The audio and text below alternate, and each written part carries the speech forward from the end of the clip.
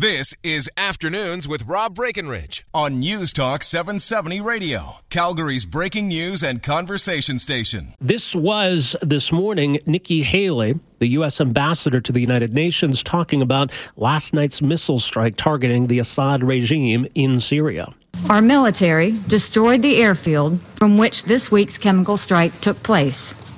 We were fully justified in doing so. The moral stain of the Assad regime could no longer go unanswered. His crimes against humanity could no longer be met with empty words. It was time to say enough, but not only say it, it was time to act. Bashar al-Assad must never use chemical weapons again, ever. Well, we certainly know that he has, and we certainly know that his past use of chemical weapons went unresponded to. The international community didn't do anything. The previous U.S. president talked about red lines, and then nothing happened.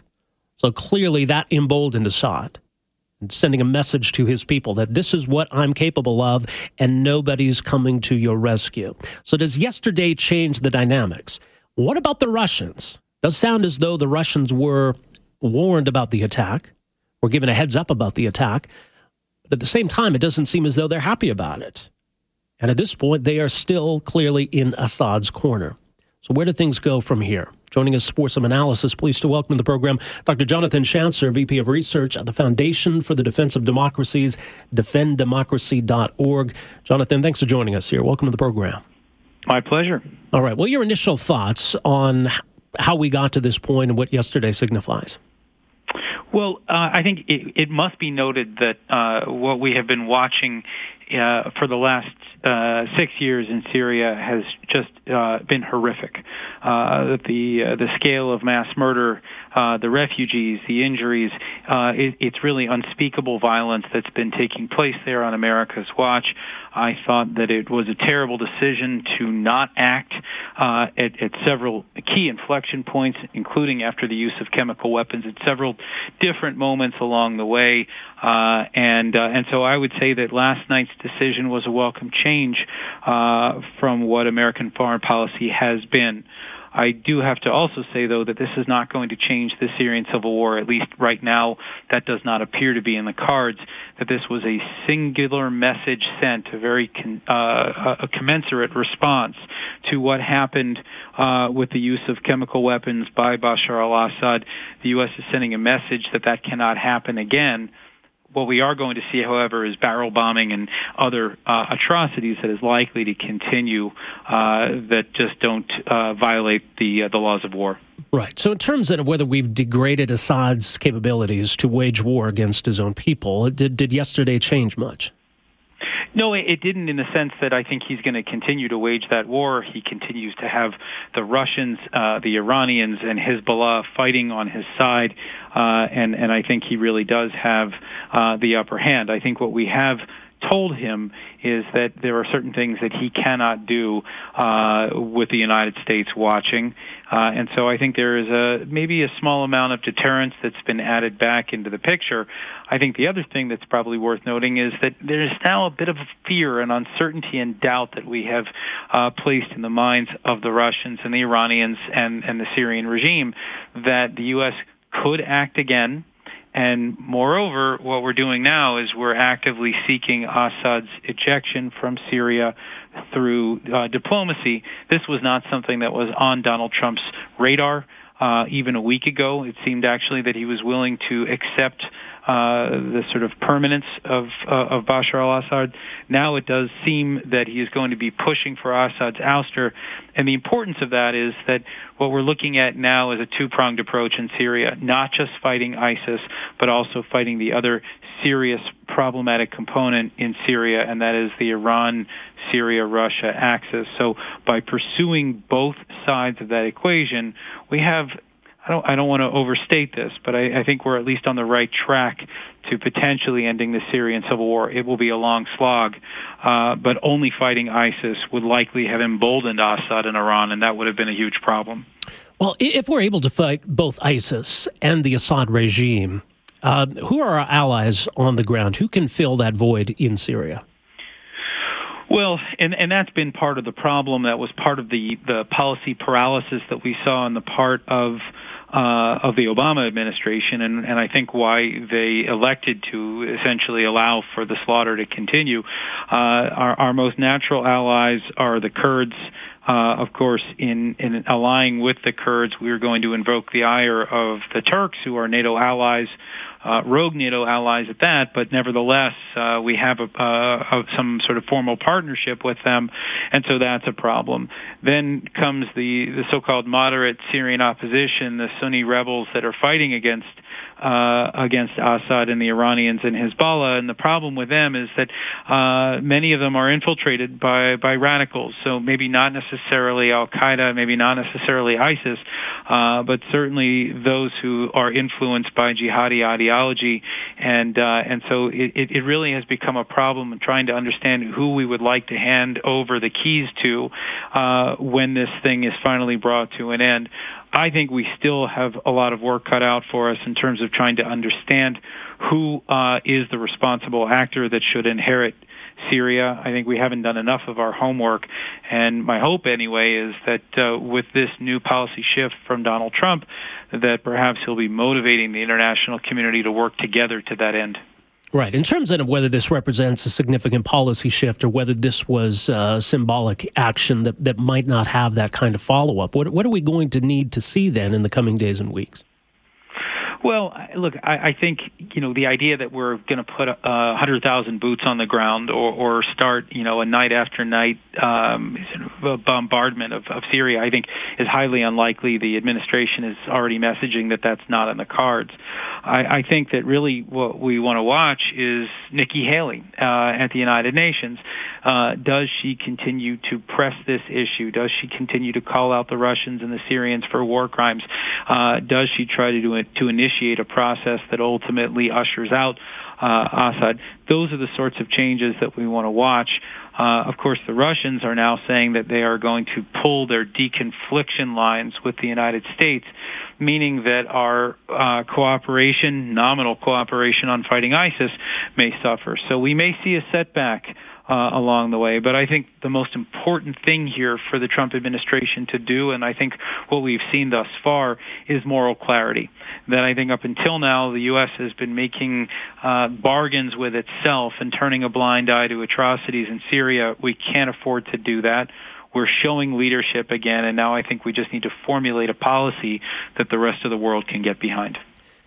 Now, there was a suggestion this week from the Russians that maybe their support for Assad wasn't unconditional, but at the same time, they've not reacted favorably to what happened yesterday. How attached are they to the Assad regime, and what's their interest in keeping him in power? Well, I mean, it's an interesting question. We know that one of their big assets in Syria is a base on the Mediterranean called Tartus. And that's where you see a lot of these Russian ships docking and where you see a lot of the weapons being offloaded. And so it's a key port for the Syria, military-industrial complex, if you will. And so I think that was the initial asset. Now I think, Russia looks at Syria as a sphere of influence. That this is a symbol of Russian expansionism, kind of a new Russia, if you will, not the one that was defeated in the Cold War, but one that is resurgent under Vladimir Putin. I think that is the goal. And so this spat that we're now seeing over whether or not the U.S. was justified in striking Assad, this was really an incursion into Putin's, what he saw as his sphere of influence. And so we may yet see a ratcheting up of tensions between Putin and Trump, contrary to what I think the popular narrative has been for the last several months. And it'll be very interesting to see how these two very strong personalities handle this potential conflict. Indeed. And where do the Iranians fit in then? Well, the Iranians are the the patrons of the Assad regime. They have been using the Assad regime for several ends. One, as a land bridge between Iran and Lebanon, where Iran has its most powerful proxy, Hezbollah, and it's arming up and preparing for yet another conflict with the Israelis. So the Iranians have been using Syria to transit weapons over land, and they continue to do so even in the fog of war, which has the Israelis very alarmed. The Iranians have also used Syria for training bases and essentially as a home base for a number of terrorist groups that they fund and incubate. So there has been this axis, we call it the Iranian axis, which is Iran, Syria, and Hezbollah. They have really created what many people now call the Shiite crescent, that it's Iran's influence that stretches all the way from the Persian Gulf to the Mediterranean. They are fighting tooth and nail right now to ensure that they maintain this contiguity of territory, and that's crucial to them for their designs on the region. They have this sort of vision of hegemony, and to lose Syria would be to lose a significant piece of real estate in the region that they seek to control. So that explains why they're there, and we have IRGC on the ground. These are their sort of special forces. They've deployed Hezbollah, 9,000 fighters. They have Shiite militias from Afghanistan and Pakistan. There are thousands and thousands of fighters that are not loyal to Assad right now in Syria, but that are loyal to Iran, and Iran is directing much of this battle. Indeed. Well, certainly important developments this week. More at defenddemocracy.org. Dr. Schanzer, thanks for joining us here today. Appreciate it. Anytime. Take care. Jonathan Schanzer, VP of Research at the Foundation for the Defense of Democracies, 403-974-8255. A quick break here. More on this story, including the exchange in the House of Commons today with the Conservatives who are asking the Prime Minister some pointed questions about why his position on this seemed to shift so quickly yesterday. We're back with more right after this. Welcome back. 403-974-8255 is our number. Well, maybe we're all globalist cucks today. Seems as some of Trump's supporters on the alt-right, the whole Pepe the Frog movement, are shedding some tears today. Even word today that Steve Bannon argued against the strikes. And some stories today suggesting he may even be on his way out. So there's some significant political developments there within the administration. Let's play for you here another clip from earlier today. This is U.S. Ambassador to the United Nations, Nikki Haley, who's been terrific this week, by the way, talking about what the U.S. might do now in the days and weeks ahead. The United States will no longer wait for Assad to use chemical weapons without any consequences. Those days are over. But now we must move to a new phase. A drive toward a political solution to this horrific conflict. We expect the Syrian regime and its allies to take the UN political process seriously, something they have not done up until this point. We expect Russia and Iran to hold their ally accountable and abide by the terms of the ceasefire. We expect this council to speak loudly and forcefully when the regime or its allies undermine the political process, and countless of our own resolutions. The United States took a very measured step last night. We are prepared to do more, but we hope that will not be necessary. It is time for all civilized nations to stop the horrors that are taking place in Syria and demand a political solution. All right, so there you go. That from Nikki Haley today at the United Nations. And by the way, she put out a statement earlier today that reads as follows, quote, "This morning, Bolivia requested an emergency UN Security Council meeting to discuss the events in Syria. It asked for the discussion to be held in closed session. The United States, as president of the council this month, decided the session would be held in the open. Any country that chooses to defend the atrocities of the Syrian regime will have to do so in full public view for all the world to hear." So kudos to Nikki Haley. All right. Let's turn our attention to Ottawa, where some questions were being asked of the Prime Minister today. Now, initially yesterday, the line from the Trudeau government was really more wishy-washy. They weren't sure who was responsible for the chemical weapons attack this week and really non-committal about any course of action. So here was Conservative MP Pierre Poilievre asking the Prime Minister about that position, which very quickly last night became a very different position. Yesterday, he said that the United Nations Security Council needed to have a meeting, pass resolutions, hold an investigation to find out who was originally responsible for the chemical attacks against Syrian civilians, including children. Only hours later, the United States launched missile strikes against the origins of those very chemical attacks. Why is it that the Prime Minister continues to put all of his faith in the Security Council, which has failed to confront Bashar al-Assad? Right Honourable Prime Minister. Last night, the United States Secretary of Defense briefed Canada's Minister of Defense in advance of the American military strike in Syria. The Minister of Defense then immediately briefed me.